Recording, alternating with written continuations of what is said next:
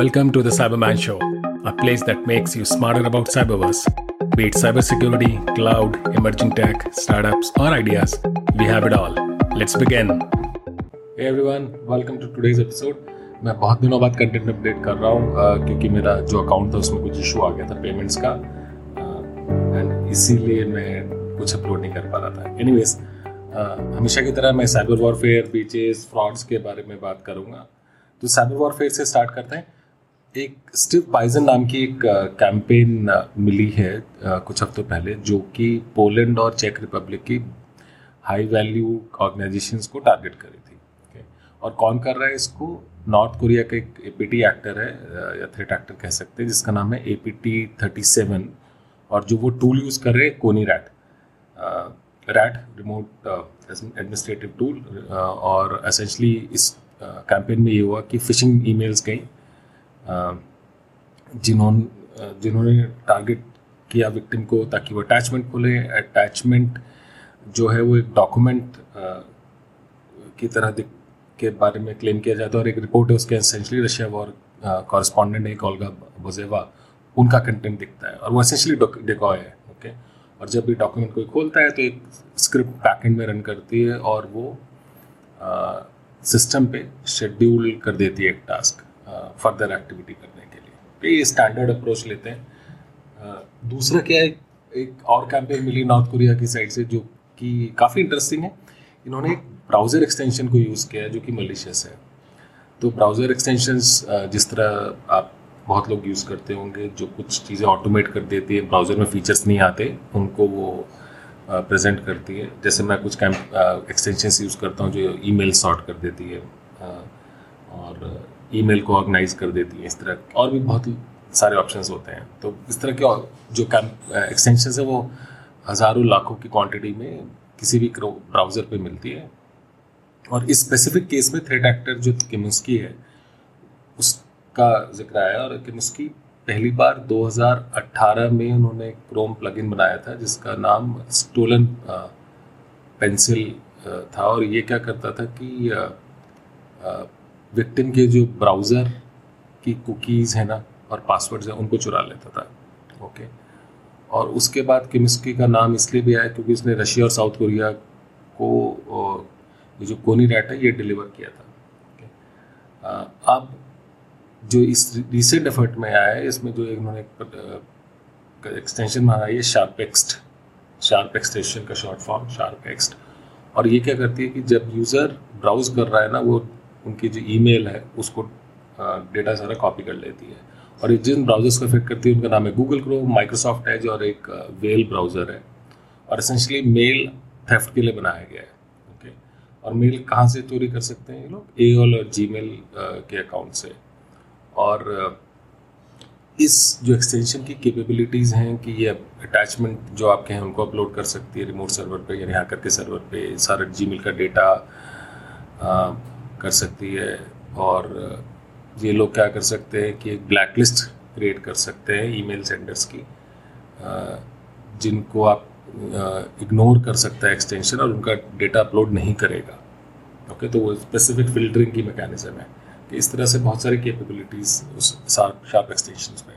तो पॉइंट ये कि आप कोई भी एक्सटेंशन जब आप डाउनलोड करते हैं तो बी वेरी केयरफुल कि वो क्या कर रही है, ऑथर कौन है, उसके डाउनलोड्स कितने हैं. मैं ये नहीं कह रहा कि डाउनलोड्स बहुत ज़्यादा हो तो आप वो सेफ़ नहीं है, सेफ़ हो सकती है, बट बी केयरफुल. जिस चीज़ की ज़रूरत है उसको मत करिए. हम लोग हैबिट के लिए कई बार कर देते हैं कि मैं कुछ नया टूल एक्सप्लोर करता हूँ और इसलिए उनको इंस्टॉल कर देता हूँ.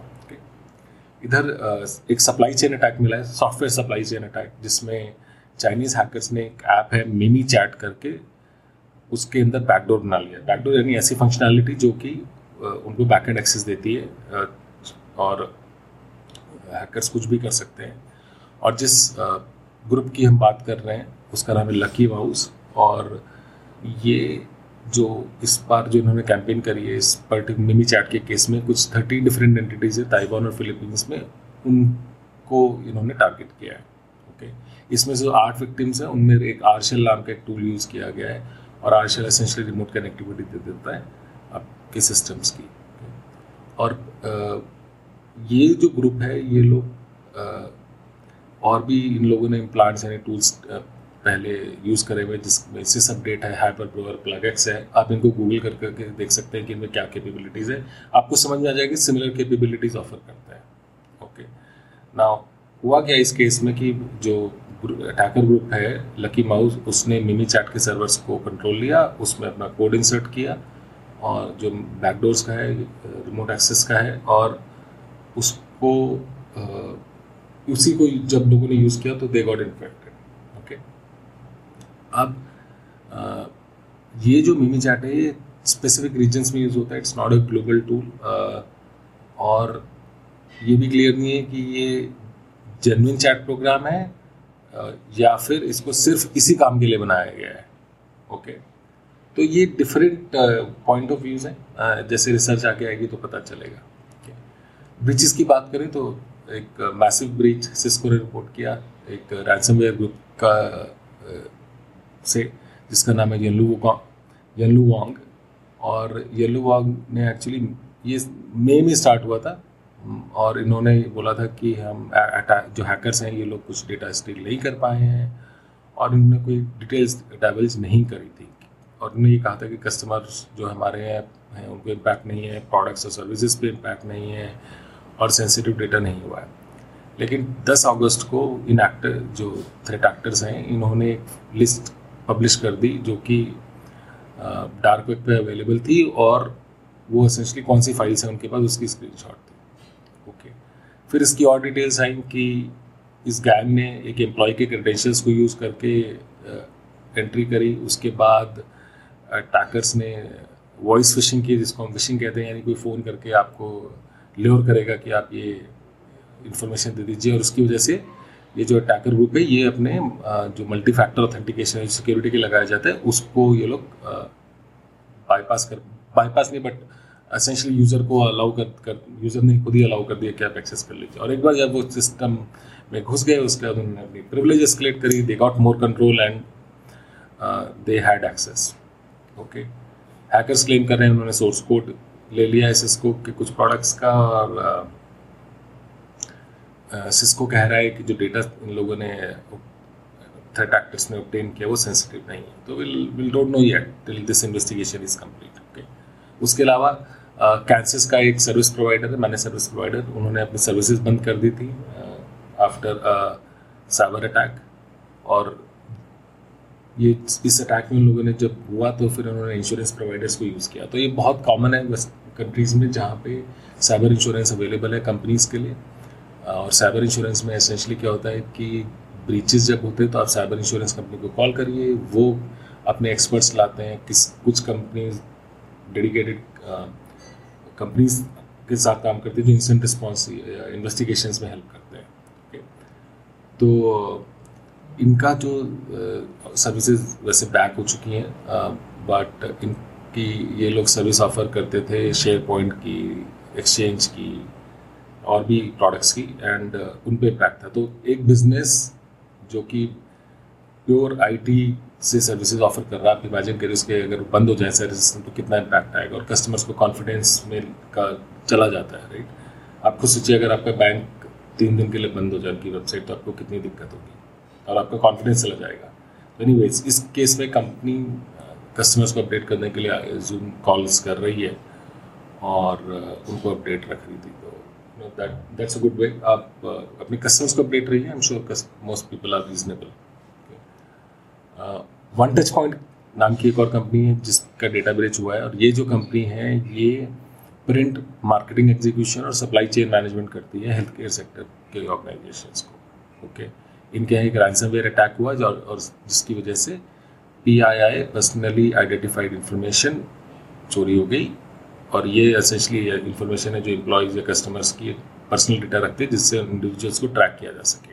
ओके, वन टच पॉइंट ने ये बताया कि अप्रैल 28 को उनको इशू मिला था, पहली बार एनक्रिप्टेड फाइल्स मिली थी कुछ, और उन्होंने इन्वेस्टिगेशन चालू कर दी थी, और फिर उनको उनकी इन्वेस्टिगेशन से पता चला कि अटैकर्स ने अप्रैल 27 को पहली बार एक्सेस किया था, और तब तक उन्हें स्कोप नहीं पता था कि क्या डेटा गया है। बट इन्वेस्टिगेशन जैसे और आगे बढ़ी तो उसके बाद पता चला कि names, addresses, birth date, date of service, description of services, diagnosis code, और जो हेल्थ और के असेसमेंट के अराउंड डेटा होता है वो इम्पैक्ट हुआ था। ओके, इनफैक्ट एक कस्टमर के लिए सोशल सिक्योरिटी नंबर भी चले गए थे, जो वहाँ का नंबर है, जिससे नेशनल आइडेंटिटीज कह सकते हैं, जिससे आप इंडिविजुअल्स को आइडेंटिफाई कर सकते हैं। ओके, वन टच पॉइंट ने बोला है कि वो अपने कस्टमर्स के साथ काम कर रही है इम्पैक्ट चेक करने के लिए, और ये डेटा उनकी डेटा ब्रीच नोटिस में अवेलेबल है। और वन टच पॉइंट ने 34 हेल्थ केयर इंश्योरेंस करियर्स और हेल्थ केयर सर्विसेज प्रोवाइडर्स का के बारे में बताया है, जो कि इम्पैक्टेड है। अब ये नंबर ज़्यादा भी हो सकता है, कम भी हो सकता है। ओके, नाउ एक और स्पेसिफिक अटैक रैंसमवेयर में, एक वुटॉन स्कूल है बेडफोर्डशायर में, उन पे अटैक हुआ है। 500,000 पाउंड्स की रैंसम मांगी गई है, और इसमें जो कैरेक्टर इन्वॉल्व है वो है हाइव रैंसमवेयर ग्रुप। हाइव काफ़ी पॉपुलर ग्रुप है, बहुत टाइम से आ रहे हैं। इन लोगों ने एसेंशियली रैंसमवेयर ग्रुप्स, आपको पता है कि रैंसम मांगते हैं और फिर डेटा देते हैं, और कई बार नहीं भी देते हैं। ओके, और ये 500,000 पाउंड बहुत बड़ा अमाउंट है, और इसलिए इन लोगों ने क्लेम किया कि भाई इनके पास साइबर इंश्योरेंस है, इसलिए हम ज़्यादा अमाउंट मांगेंगे। ये पहले भी ग्रुप्स हो चुके हैं जहाँ पे रैंसमवेयर एक्टर्स देखते हैं कि इन्होंने इंश्योरेंस ले रखा है, मतलब इनका इंश्योरेंस प्रोवाइडर पैसे देगा तो मैं ज़्यादा अमाउंट मांग सकता हूँ। साथ ही साथ एक और नया फ्रॉड या फ्रॉड मैकेनिज्म पता चला है, या ऐसे करिए कि एक नया पैटर्न पता चला है, जिसमें कि मैसेजिंग ऐप्स, जिसमें टेलीग्राम और डिस्कॉर्ड है, इनको यूज़ करके साइबर क्रिमिनल्स काम कर रहे हैं। ना जो लोग डिस्कॉर्ड और टेलीग्राम जनरली यूज़ करते हैं, वो लोग जानते हैं कि they are easy to use, और अब लेकिन साइबर क्रिमिनल्स भी वही काम कर रहे हैं। पर्टिकुलर सॉफ्टवेयर्स हैं, जैसे एक ब्लिट्स ग्रैबर नाम का एक इंफॉर्मेशन स्टीलर है, जो कि सारा काम डिस्कॉर्ड वेबहुक्स के थ्रू करता है, और एसेंशली वो ऑटोमेट कर देते हैं वेबहुक सारी एक्टिविटी, जैसे डेटा अपलोड डाउनलोड, और ये फिर पकड़ में नहीं आता कि एक्टिविटी क्या हो रही है। सिमिलरली टेलीग्राम स्पेसिफिक है। Going back to Blitz grabber, ये जो इंफॉर्मेशन स्टील करता है वो डेटा ऑटोफिल डेटा है, बुकमार्क्स हैं, ब्राउज़र कुकीज़ हैं, क्रेडेंशियल हैं, वीपीएन के, पेमेंट कार्ड इन्फॉर्मेशन है, वॉलेट्स हैं, पासवर्ड्स हैं, प्रोडक्ट कीज़ है, सब विंडोज़ की, वो सब कॉपी करता है। और ऑल्सो माइनक्राफ्ट और रोब्लॉक्स के गेमिंग प्लेटफॉर्म्स के क्रेडेंशियल यूज़ करता है, तो काफ़ी मॉडर्न है। और सिमिलरली टेलीग्राम का एक फोकस्ड मैलवेयर है जिसका नाम है X-Files, और वो भी इसी तरह से काम करता है। ओके, तो as new software get popular, जितने ज़्यादा लोग यूज़ करेंगे, cyber criminals will come after that to use them somehow. हमने पहले भी इंस्टेंसेस देखे थे जहाँ पे यूक्रेन आईटी आर्मी या रशिया के गैंग्स में बहुत ज़्यादा टेलीग्राम का यूज़ होता है टू सर्कुलेट इन्फॉर्मेशन। ओके, एक और वॉर मिला है रास्पबेरी रॉबिन, जो कि यूएसबी की तरह इन्फेक्ट करता है, और ये जो थ्रेट एक्टर है इसका नाम है ईविल कॉर्प।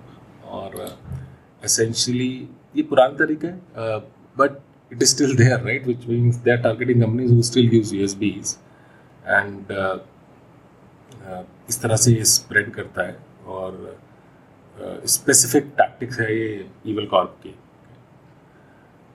एक और इंटरेस्टिंग फिशिंग अटैक मिला है, जो कि रैंसमवेयर से अपना कुछ पैटर्न लेता है। वो एक कहता है कि अगर आपने इस टाइम तक पेमेंट नहीं किया तो हम आपकी इंफॉर्मेशन में डिलीट कर देंगे, या आपका अकाउंट डिलीट कर देंगे, इस तरह से। तो जो विक्टिम है वो डर जाता है। एग्जांपल आपके मेल आया कि बैंक बोल रहा है अगर आपने अगले 2 घंटे के अंदर इन्फॉर्मेशन नहीं डाली, 24 घंटे में अगर आपने इन्फॉर्मेशन नहीं डाली तो हम आपका अकाउंट डिलीट कर देंगे, आपके फंड्स चले जाएंगे।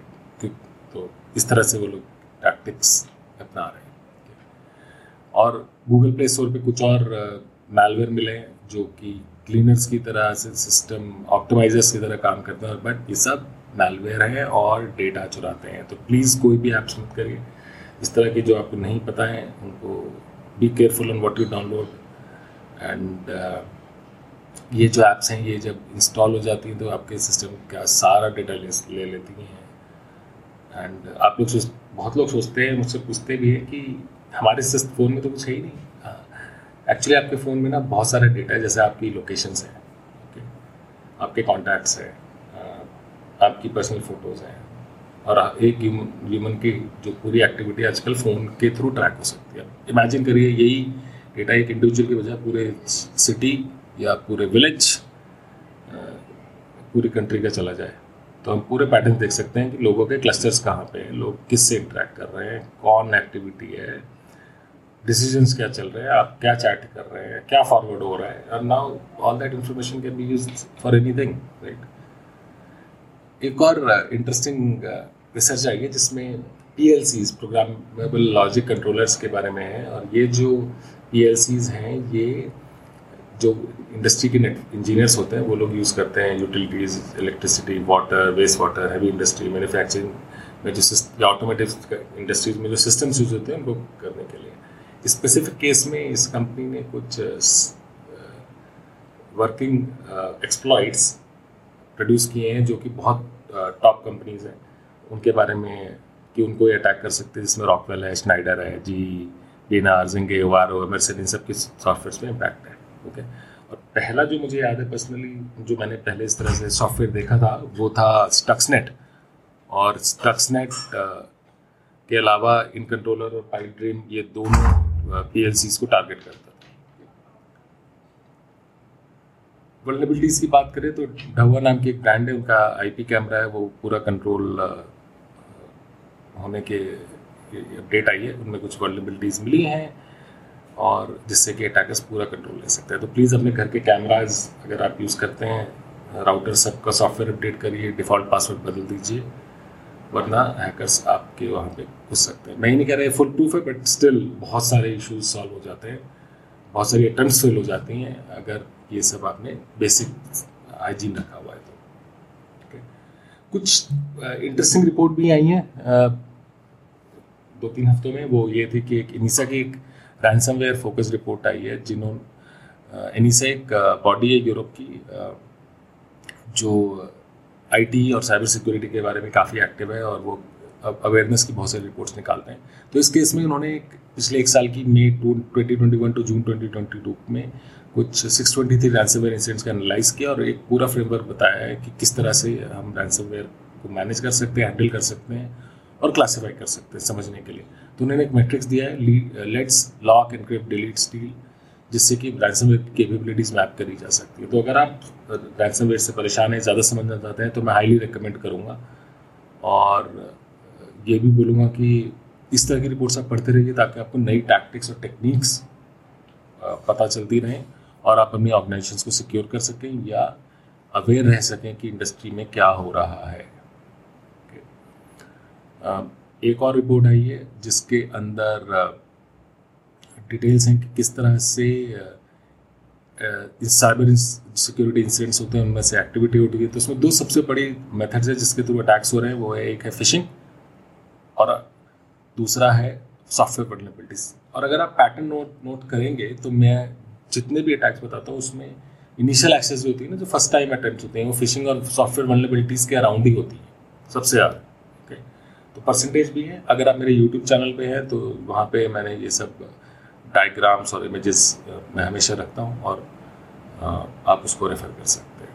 ओके, और उसमें ये भी बताया कि फाइनेंस और रियल एस्टेट बहुत ज़्यादा इम्पैक्टेड है रैंसमवेयर से, जहाँ पे डिमांड करीब $8 मिलियन और $5.2 मिलियन के अराउंड एवरेज है। उस रिपोर्ट में ये भी है कि कौन सी वल्नरेबिलिटी सबसे ज़्यादा यूज है। तो एक प्रॉक्सी शेल नाम की वल्नरेबिलिटी है, एक log4j है, और उन्होंने ये भी बताया कि जब भी कोई वल्नरेबिलिटी रिपोर्ट होती है ना पब्लिक डोमेन्स में, तो 15 मिनट के अंदर अटैकर्स उन वल्नरेबिलिटीज़ को ढूंढना चालू कर देते हैं कि वह सर्वर्स बताइए कि जहाँ पे वो इम्पैक्ट है। मैंने ऐसे सॉफ्टवेयर्स देखे हैं कि आप आधे घंटे के अंदर पूरा इंटरनेट एक्सेस कर सकते हैं अगर आपके पास एक सही इंफ्रास्ट्रक्चर हो जो आप क्लाउड पे होस्ट कर सकते हैं या आप अपने घर में या जहाँ भी आपकी रिसोर्सेज जमा कर सकते हैं। इमेजिन करिए आधे घंटा 1 घंटे के अंदर आप पूरा इंटरनेट स्कैन कर सकें एक पर्टिकुलर सॉफ्टवेयर का इशू ढूंढने के लिए। That's how complex and easy this world is. Okay, आपको सिर्फ इंटेंट चाहिए, थोड़ी सी ट्रेनिंग चाहिए, and then cyber criminals that's how they get started. उसके अलावा एक और रिपोर्ट आई है जिसमें उन्होंने बताया कि फिशिंग सबसे बड़ा स्कैम है। अराउंड 68% के लोग हैं जो फिशिंग के थ्रू इम्पैक्टेड है, और बहुत सारी ब्रांड्स हैं जिनसे इम्पैक्ट हो, जिनके मैसेजेस फिश किए जाते हैं, जिसमें सोशल नेटवर्क सबसे ज़्यादा पॉपुलर है, माइक्रोसॉफ्ट के पॉपुलर प्रोडक्ट्स हैं। तो जो चीज़ ज़्यादा यूज़ होगी उसी के अराउंड अटैक्स बिल्ड किए जाते हैं। ओके, एक और रिपोर्ट आई है जिसमें कि cost of data breach all time high पे है, कुछ अराउंड $5.4 मिलियन है, और ये रैंसम, और ये भी बताया कि रैंसम पे करने से हेल्प नहीं मिलती। बहुत सारी ऑर्गेनाइजेशन पे कर देती हैं लेकिन डेटा वापस नहीं होता या पब्लिक में आ जाता है, वो एक्सटॉर्शन ज़्यादा करते हैं। और रिपोर्ट में भी बात है कि क्लाउड, हम ऑलरेडी हमारे सिस्टम्स क्लाउड से पे यूज मूव कर रहे हैं लेकिन सिक्योर नहीं है वो। तो वो भी एक इंटरेस्टिंग ऑब्जर्वेशन थी। एक और थी कि ब्रीच होने के बाद भी जो ऑर्गेनाइजेशन एक बार हो चुका है वापस हो जाती है। 50% ऑफ केसेस में इस रिपोर्ट में डिटरमाइज किया। तो यानी एक बार आप ब्रीच हो गए डजंट मीन कि आप वापस नहीं होंगे। Okay, it's simple. एक बार चोट लगती है उसके बाद जरूरी नहीं कि आपको चोट ना लगे। अगर आप मिस्टेक करेंगे तो चोट लगेगी, राइट। तो अटैकर्स इतने स्मार्ट हैं कि वो बैकडोर छोड़ देंगे या फिर से आपको करेंगे क्योंकि आप एक बार उन्हें पैसे दे चुके हैं या आपके यहाँ वो सक्सेसफुल हो जाते हैं। तो मतलब मैं साइबर क्रिमिनल में कंफर्टेबल हूँ, आपके ऑर्गेनाइजेशन में अटैक करने के लिए वापस करूँगा, right. That's how human mind works.